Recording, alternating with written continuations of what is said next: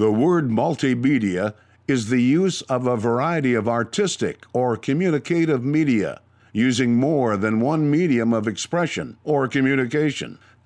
Cafe is a type of establishment that serves coffee and is known as a place where information can be exchanged. The following is the audio version of the Multimedia Cafe.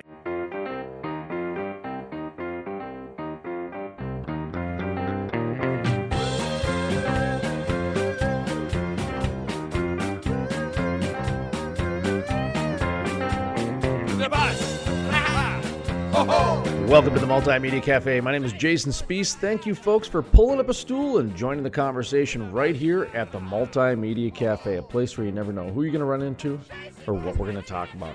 We got a great show for you, a fantastic show in store for you today. We're going to talk a little bit about some issues going on in Colorado.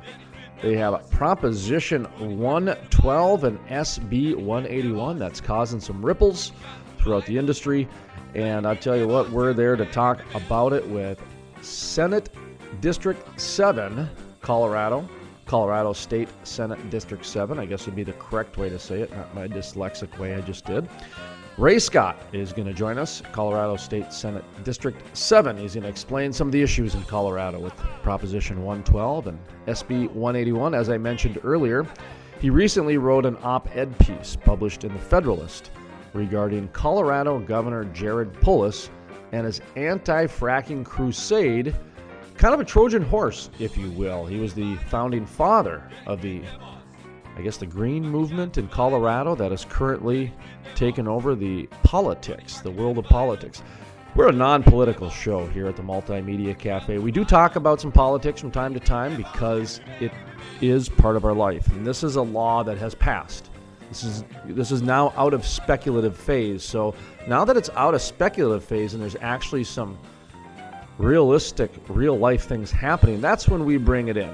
Because, we leave the day-to-day political speculation to everybody else, even ESPN. I mean, I've tried to get the scores the other night for the game, and all of a sudden they're telling me how to feel and how to do the national anthem. I just wanted the scores. And all of a sudden now I'm in the middle of some political debate back and forth with two people I've never seen before. Boy, here at the Multimedia Cafe, we don't do that. We like our nice civil conversations and learn a little bit, have some fun, bring in some music from time to time, cut back a little bit.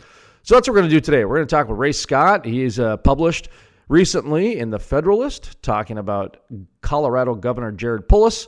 The rise of the cult of environmentalism is discussed in detail, from Earth Day to the DAPL pipeline to Colorado's new policies.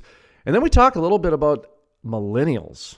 Ray Scott has got a few comments on millennials, and then we transition into the industry's retirement as well.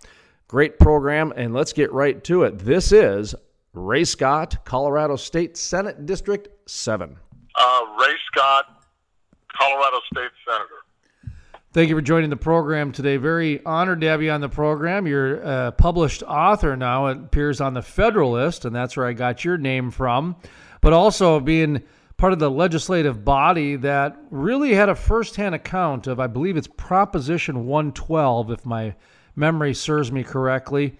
And here on this program, of course, the people of the crude life know that we've been following this rise of the cult of environmentalism for about 5 years now.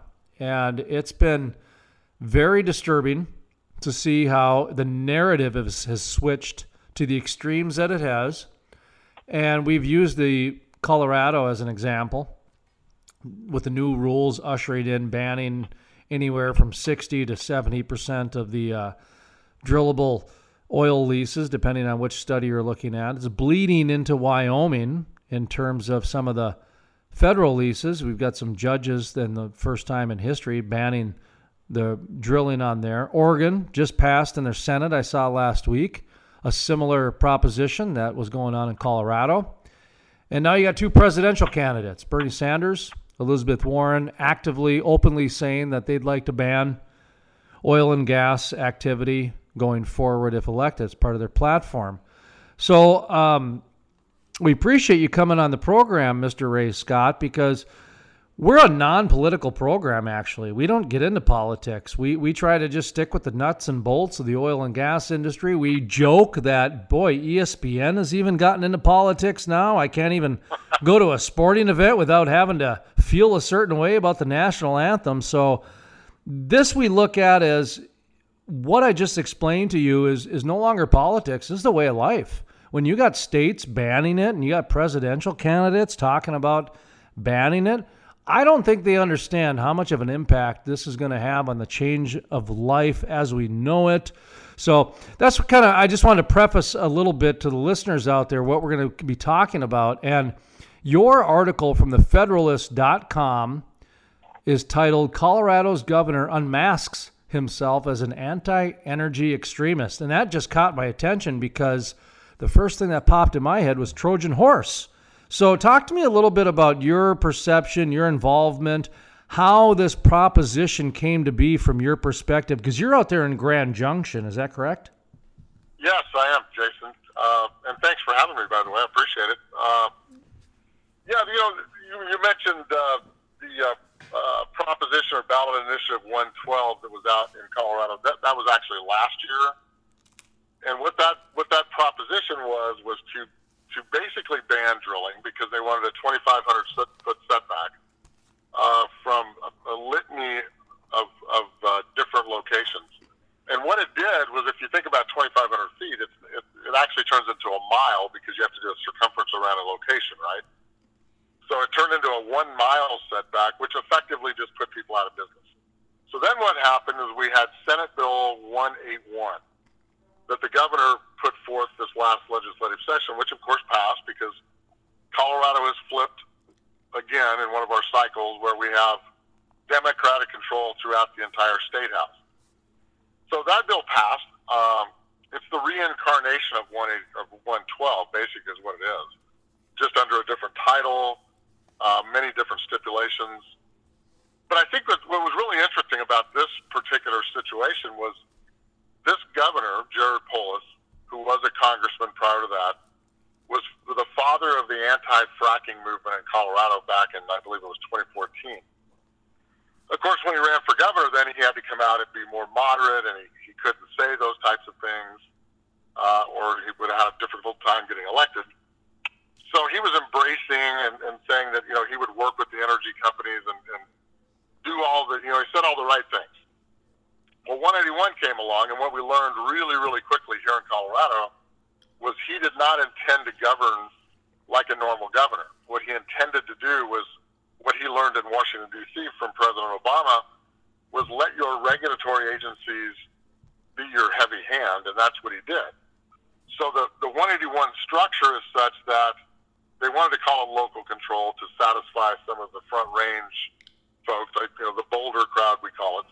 Mr. Ray Scott, I'm going to ask you to hold that thought for just a moment. We're going to take a brief pause. When we come back, we'll continue the conversation with Mr. Ray Scott of Colorado State Senate District 7 up in the Grand Junction area up in Colorado.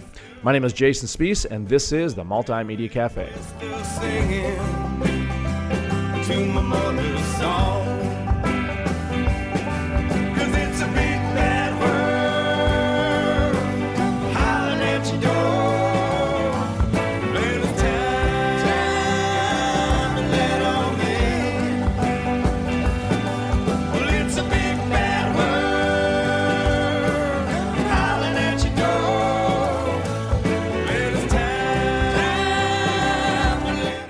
Gillette, Wyoming, the energy capital of the nation. The Wyoming Center at the Camplex, home of the Energy Exposition 20th anniversary. June 26th and 27th, it's the longest-running oil and gas trade show in the Rockies. You go there, you get exposed. Register your company for a booth now. Attendees can pre-register online and bypass the crowds. Don't miss the industry networking dinner with keynote speaker Governor of Wyoming, Mark Gordon. And guess who else? U.S. Rep. Liz Cheney, U.S. Senators Mike Enzi and John Barrasso live feeds straight from the U.S. Capitol in Washington, D.C. Then Chancey Williams and the Younger Brothers Band perform live on stage. Awesome! Oh, and don't forget the Energy Symposium. Join in the panel discussions on the new regulations and procedures. Discover how new large projects are going to benefit you, Wyoming, and the Rocky Mountain region. Like to golf or just network? Then check out the Expo Golf Tourney, benefiting the Gillette College Foundation on June 25th, hosted by Energy Solutions Corp. And organized by Gillette Physical Therapy. Admission to the Expo is always free, and the exposure is, priceless. Energy Exposition and Symposium, June 26th and 27th, 2019. And you already know, we're gonna party like it's 1999. Find out more at energyexposition.com. Historic, the first full conversion refinery to be built in the U.S. in over 40 years. Innovative, the cleanest, most technologically advanced downstream project ever. The model for future shale basin projects. Groundbreaking, with construction resuming in early 2019. The Davis Refinery.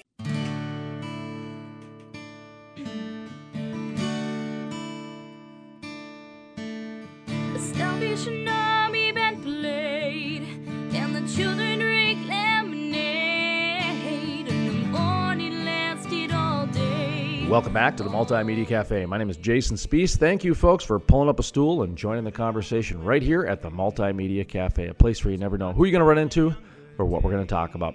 Well, coming up next, we continue the conversation with Ray Scott. He's with Colorado State Senatorial District number 7 out of Grand Junction, Colorado. They wanted to call it local control to satisfy some of the front range folks, like the Boulder crowd, we call it,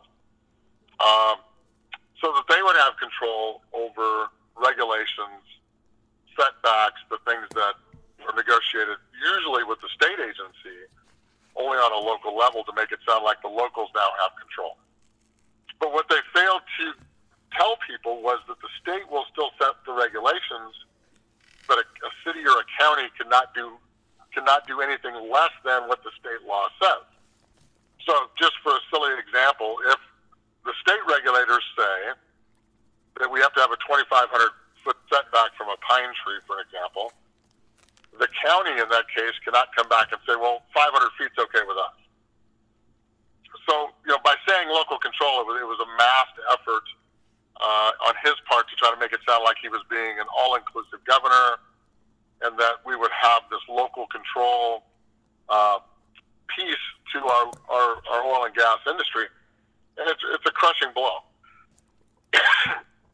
So that's kind of where that whole piece came from, was in discussions. Because he didn't only do it with just oil and gas, but he did it with some other agencies also, and he's still continuing that trend today.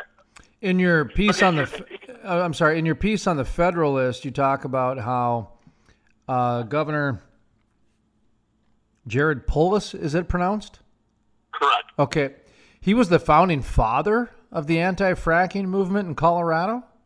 Yes, he was. That's pretty incredible, actually, to be the founding father. You know what I mean? That you didn't join the group; you created the group. Well, he's a very wealthy individual. Okay. He had reportedly several $100 million of his own personal wealth, and he started that whole process back when we started fighting that 5, 6 years ago, and you would have. There's a fascinating book out there that you could read if you ever had the time. It's called the Colorado Blueprint, and what it was is that the book talks about how the opposition party, in my case, which would be the Democrats, wrote a blueprint back in 2004 on how to take over Colorado. And I would suggest to your listeners, I don't care where they're at, that they should read that book. You can get it on Amazon or someplace. It's a quick read. But it talks about how they built an organization, more like a corporation, to go out and take Senate districts and representative districts from Republicans, because we kind of believe in the rules. The other side doesn't believe in the rules so much. This is interesting to me because in our program, like I said, for the past 5 years, we've been covering this rise, and we call it the cult of environmentalism because, well, the average environmentalist. Okay, I don't know how old you are, but when I was a kid, there was an actor named Ed Begley Jr. And he was a crazy actor, and he would drive around in a garbage-powered car, and he would talk about biomass, renewables. He was walking the walk. He'd chain himself to a tree, these types of things. I had respect for him, at least. I might not agreed with everything he talked about, but the guy was driving around in a garbage-powered car. More power to him. I don't want to do that, but good for you. Great. Sure. So, well, I think one of the things But I was going to say, today's environmentalists, they don't do that. All they do is they text and they troll and they drink their Keurig coffee, and they don't actually really do much to solve the problems. They just sit around and point fingers. So we've been tracking this for a while, to the tune to where we're seeing almost this Orwellian type doublespeak happen. And now when you mentioned Colorado Blueprint, boy, that just really validated what we've been trying to say here. What we've been saying is that you have to take a look at the smoking ban. When you take a look at, like in North Dakota, we had a smoking ban, and it happened in a lot of other states. It became a blueprint, meaning that they took the way of public safety, and public health, women and children, and you did all the right different things that'll get to the politicians and it'll get to the public, and that's how you create a ban. That's what I saw with Colorado. I saw what they did with the smoking ban a lot, not identical, but enough similarities to where it was a blueprint. Now that I see there's a Colorado blueprint, that's amazing to me. Anyway, sorry, I just wanted to validate what you were talking about to the listeners, that you and I, we ended up in the same place. We took different roads, but we ended up in the same place. Yeah, really, and if somebody wants to read that book, what they're going to see is a group of 4 incredibly wealthy Coloradoans, Jared Polis, our governor, being one of them, wrote this blueprint, and they enacted the blueprint, and lo and behold, he's now our governor in 2018. So they went full circle with this. It took them 14 years to do it, but they did it. And I would suggest to your listeners that this isn't just a Colorado problem. That yes, people in New Mexico and Utah and Wyoming and Montana, the Dakotas, need to be concerned about these things, because it's almost a religion, right? I mean, if these folks they've learned how to hit those emotional triggers without any logic whatsoever. It's funny you use the word religion, because we used the word religion up until 2 months ago, when we started becoming what we're doing is we're taking the narrative back. And one of the ways that we wanted to take the narrative back was we had to switch the word religion to cult, because, religion is almost, all of a sudden, quickly the argument can become about something else really quickly. I know. And I know that's not what you were trying to do there and everything, but I wanted to point that out, that, actually when people go back and listen to the past interviews, and I've written stories called The Religion of Environmentalism, because people are blindly following it. It is incredible the way that people's passion has risen to the, like I said, we called it the religion because the only other passion that we saw that strong was religion. And so that's why so anyway, we switched it to cult because a little more crazier. Absolutely. Anyway, sorry to interrupt you on that one, but I was laughing at that, going, here he used the word that we were using for a long time, because it's true. But it is. And let's get back to the point at hand here, which is there is a lot of misguided facts, and I'll say it on both sides. However, the one that I believe that is really misguided is this whole movement to ban oil and gas, because it's done on a lot of false science and a lot of just propaganda overall. And I don't necessarily believe that the average person has an understanding of how much involvement oil and gas has on a day-to-day basis, from the cafe owner to the window dealer to the car dealer. You know what I mean by that? Oh, absolutely. And I think the other problem we're dealing with, too, is that, again, we don't know how old each other are. I'm not going to tell you because I'd embarrass myself. But as you look at these millennials, I still haven't figured out that age bracket.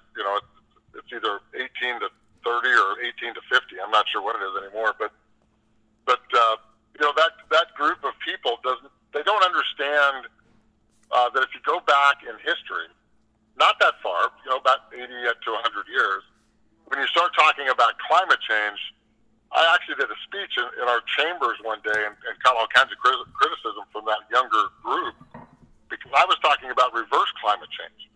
Because if you went back 100 years, you went back 80 years, our air quality was terrible. We had all kinds of issues with water pollution and all types of things were going on.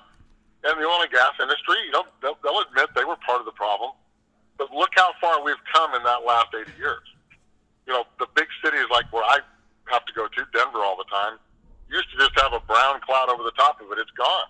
Once in a while with an inversion or something, it'll pop up. But we have done so much within the oil and gas industry and other industries to clean the air, to clean the water, to advance all types of things, medical devices, medicines, everything that you can imagine. And people don't talk about that. Everybody's afraid of talking about the reverse effects of climate change. We're in a hell of a lot better place than we were 80 years ago. Mr. Ray Scott, I'm going to ask you to hold that thought for just a moment. We're going to take a brief pause. When we come back, we'll continue the conversation with Mr. Ray Scott of Colorado State Senate District 7 up in the Grand Junction area up in Colorado. My name is Jason Spees, and this is the Multimedia Cafe. Don't need nobody to tell me if it's stupid to bet you. I don't need nobody to tell me that I shouldn't listen to Seal. I don't need nobody to tell me if I'm fake or real, 'cause I'm gonna be me. I'm gonna be me. I'm gonna be me. Historic. The first full conversion refinery to be built in the U.S. in over 40 years. Innovative. The cleanest, most technologically advanced downstream project ever. The model for future shale basin projects. Groundbreaking. With construction resuming in early 2019. The Davis Refinery.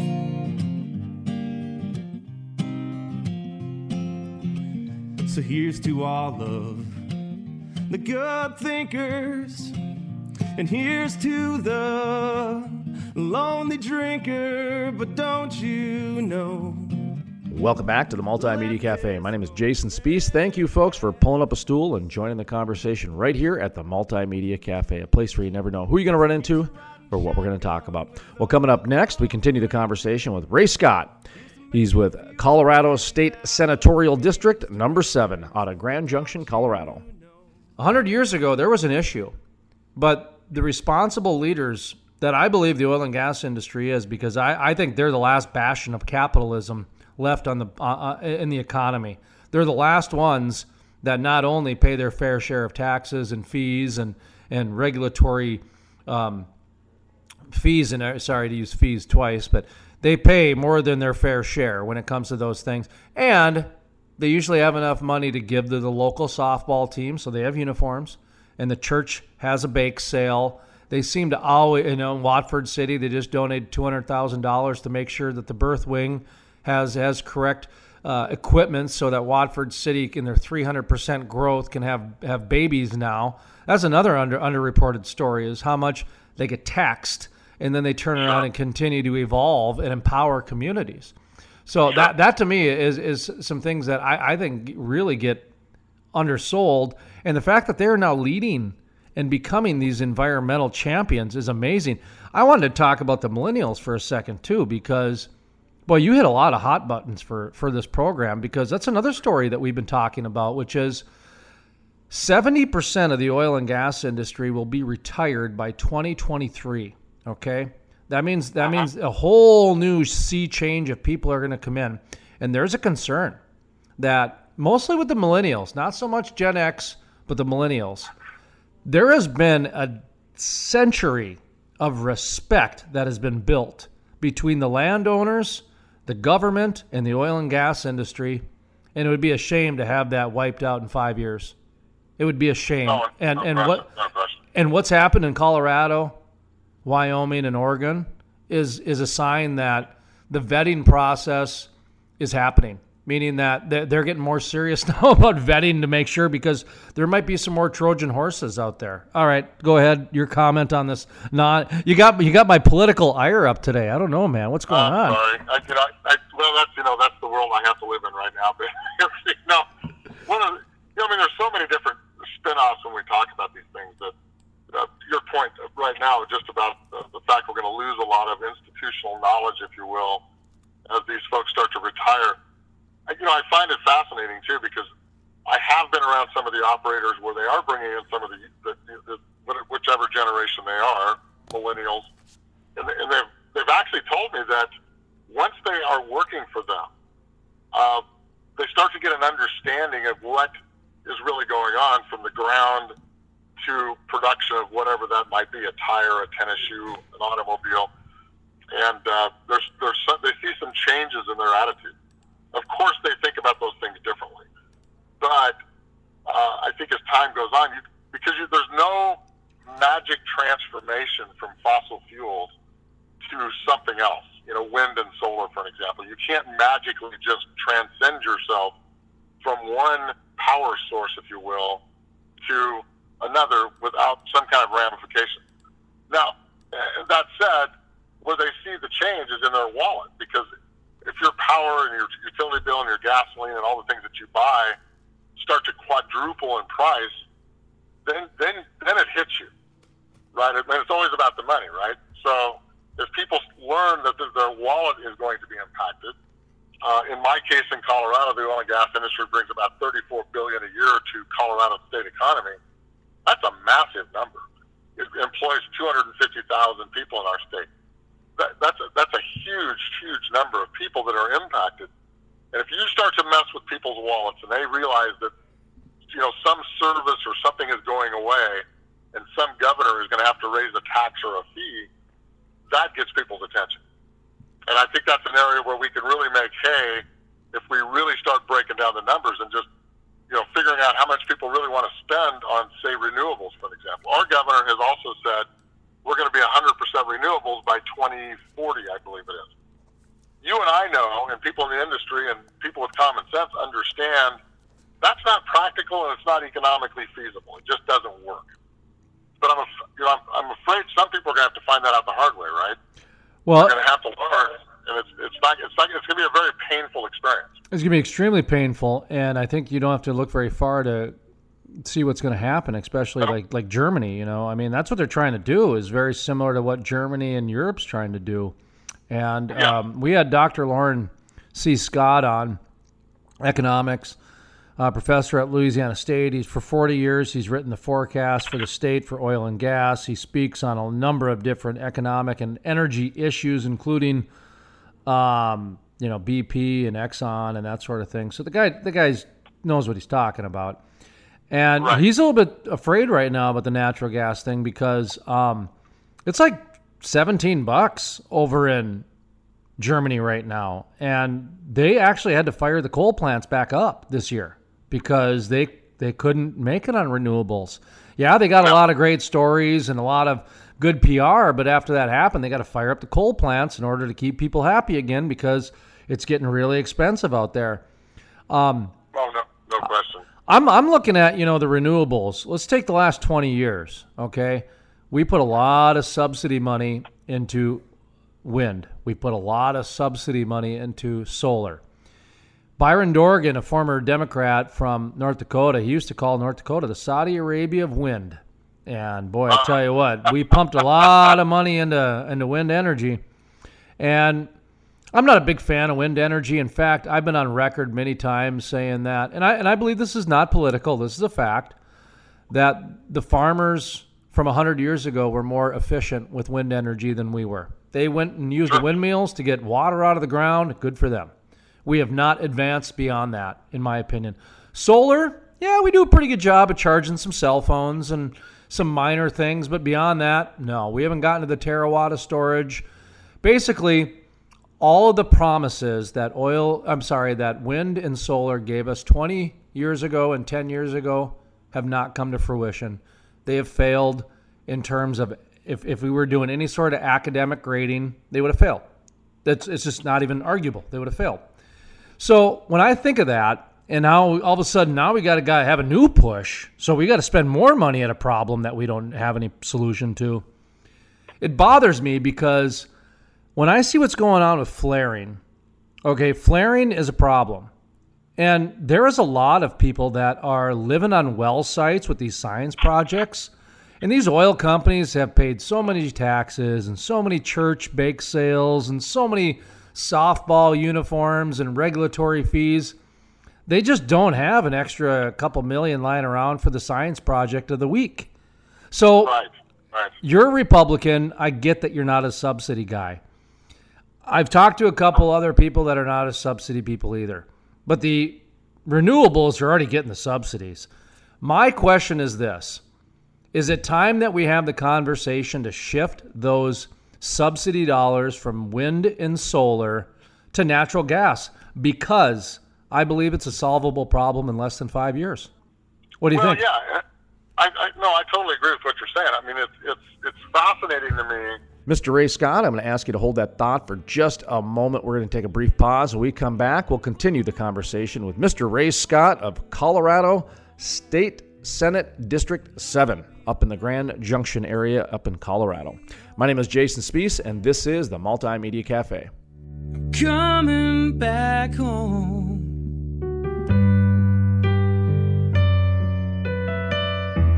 Historic.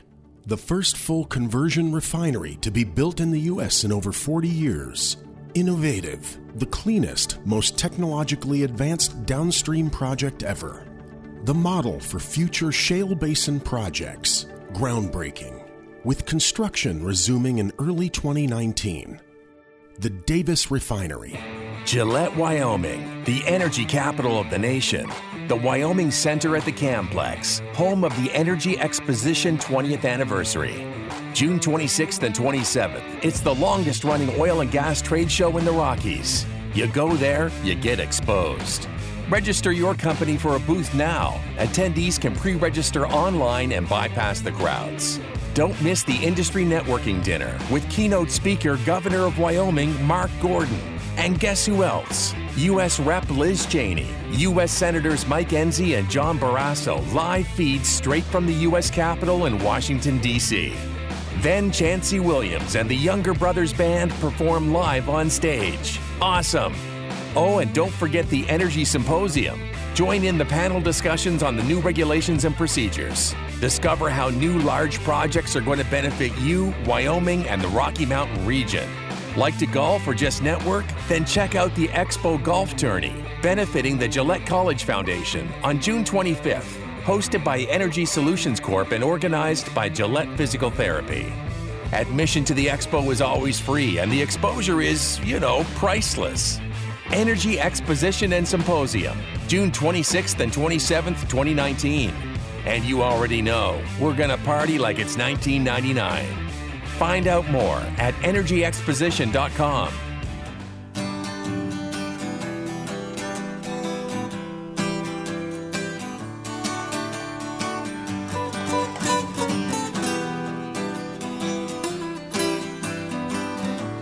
Welcome back to the Multimedia Cafe. My name is Jason Spees. Thank you, folks, for pulling up a stool and joining the conversation right here at the Multimedia Cafe, a place where you never know who you're going to run into or what we're going to talk about. Well, coming up next, we continue the conversation with Ray Scott.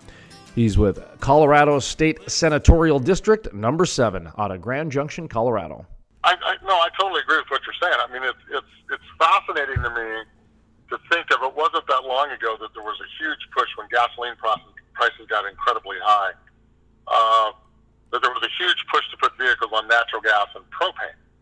Now, in farm country up there's a lot of propane, so people understood that, and it's still a derivative of natural gas, so it didn't really make one difference one way or the other. And those were subsidized for a while by state governments and federal governments. And what it did is, in my opinion, it was, because the emission levels on natural gas are so much less than gasoline, that it was surprising to see the net effect of what took place there. But those subsidies all disappeared because, political pressure and all those things, and it shifted to wind and solar. And now here we are with wind and solar. I think there was an article today in Forbes magazine that talked about pure economics of wind and solar. And that's all starting to be exposed. And I think as time goes on, we're going to see more exposing of those issues where it just doesn't really change. Here's a big rub for me in Colorado. Our big public utility is called Xcel Energy. They testified in front of us this last year that, with wind and solar, we've now lowered our cost of a kilowatt from 9 cents to almost down to 2 cents. And my immediate question to them is, why didn't you pass that on to the consumer? And of course, you're going to heard a pin drop in the room because that's not the plan, right? You know, they're going to take the subsidies, they're going to take the extra profits, and you know, and here's what it seems like is happening. And maybe we're getting close to that threshold. I don't have a crystal ball, but I'm starting to think we are. You know, a lot of this solar stuff has been out for almost 15, 18, almost 20 years. Wind power, same type of differential. All of these big utilities were able to get subsidies to put that stuff in the first place. What happens when it wears out? Because it's going to wear out. That natural gas pipeline doesn't wear out. It just flows gas for 50, 60, 70, 100 years. But when they have to take money out of their pocket with no longer having a subsidy, or to fix those degraded solar panels, is that where the rubber hits the road and things start to shift? I don't know, but I suspect we could have a big issue coming here in the near future. Ray Scott with us, State Senate District 7 in Western Colorado, the Grand Junction area. Now, Grand Junction, is that primarily natural gas, or do you guys have some old school wells up there cracking oil? We're probably 95% natural gas, west of the Continental Divide, west of Denver. East of the Rocky Mountains is oil. But most of the natural gas we have out here is a very dry gas. Matter of fact, I don't know if you've heard of this. You could Google this one. It's called the Jordan Cove Project. We're waiting on a FERC approval right now because we have the pipeline infrastructure that goes up into Wyoming and then goes towards Oregon. In a little town called Coos Bay, Oregon, they're waiting for approval to build an export facility for LNG. A good majority of that gas will flow from western Colorado to Coos Bay, Oregon. There's already contracts that have been signed by the Taiwanese, the Japanese, I believe the Chinese are involved, and some of the Polish bloc countries. Lithuania is interested, to your point earlier, about $17 per thousand cubic foot of gas. When natural gas in our part of the world, and probably in yours as well, is about $3 per thousand cubic feet, you don't have to be an economics major to figure out that it's going to work.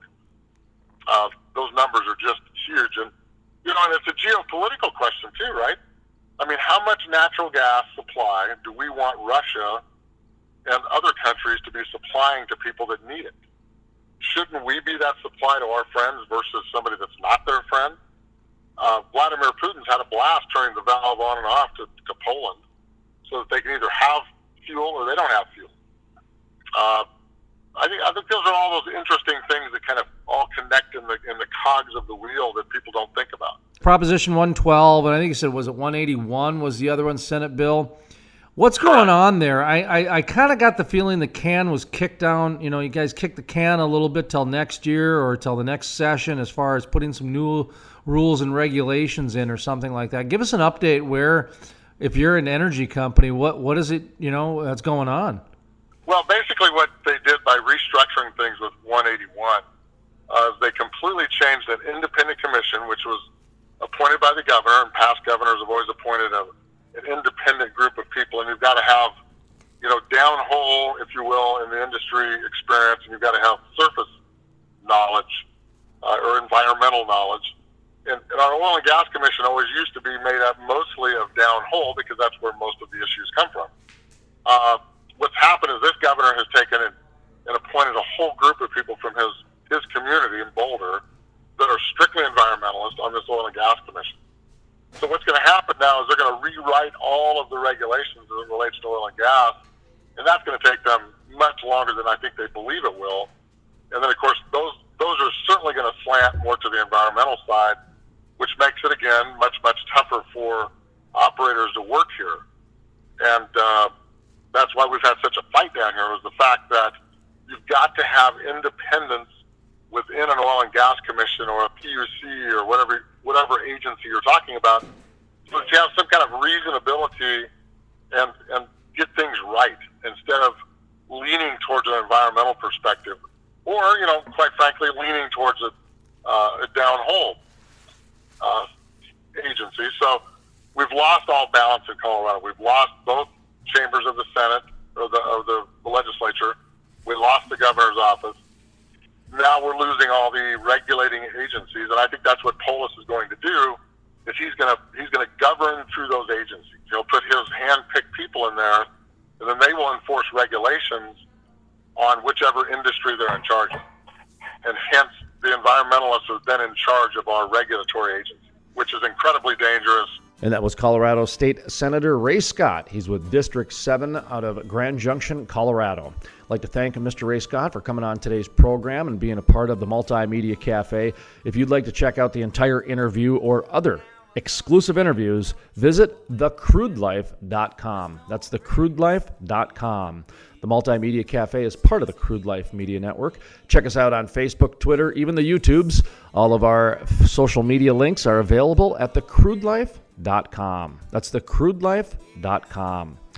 From the staff here at the Multimedia Cafe, we'd like to thank you folks for tuning in and joining us here on the radio. We'll be back tomorrow at this time on this radio station. If you're streaming us online, or maybe you've downloaded one of our podcasts like iTunes on the many platforms we're on, we appreciate that very much. But more, just thank you for choosing us as part of your content. There's a million people doing a million different forms of content. So here at the radio station, we thank you very much. From our staff here at the Multimedia Cafe, whether you're getting us on our social media or maybe online, thank you, thank you, thank you.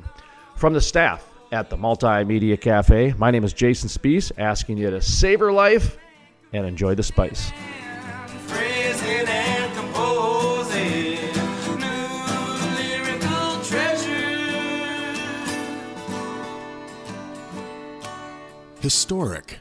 The first full conversion refinery to be built in the U.S. in over 40 years. Innovative. The cleanest, most technologically advanced downstream project ever. The model for future shale basin projects. Groundbreaking. With construction resuming in early 2019. The Davis Refinery. Jason Spees, the most trusted voice in the Bakken. I totally agree with you, and the word that you brought into this is fact. You tell the facts, and then you let people make up their own minds. You want someone who's competent. You don't want to get a bunch of rookies. Love listening to Jason Spees on the radio, and if I miss him there, I catch him online. Let's bring in Jason Spees, who is a multimedia journalist in North Dakota. Jason, what's your thought on this? No one does an interview like Jason Spees. Gillette, Wyoming, the energy capital of the nation. The Wyoming Center at the Camplex, home of the Energy Exposition 20th anniversary. June 26th and 27th, it's the longest running oil and gas trade show in the Rockies. You go there, you get exposed. Register your company for a booth now. Attendees can pre-register online and bypass the crowds. Don't miss the industry networking dinner with keynote speaker Governor of Wyoming, Mark Gordon. And guess who else? U.S. Rep. Liz Cheney, U.S. Senators Mike Enzi and John Barrasso live feeds straight from the U.S. Capitol in Washington, D.C. Then Chancey Williams and the Younger Brothers Band perform live on stage. Awesome! Oh, and don't forget the Energy Symposium. Join in the panel discussions on the new regulations and procedures. Discover how new large projects are going to benefit you, Wyoming, and the Rocky Mountain region. Like to golf or just network? Then check out the Expo Golf Tourney, benefiting the Gillette College Foundation on June 25th, hosted by Energy Solutions Corp. And organized by Gillette Physical Therapy. Admission to the Expo is always free, and the exposure is, priceless. Energy Exposition and Symposium, June 26th and 27th, 2019. And you already know, we're gonna party like it's 1999. Find out more at energyexposition.com.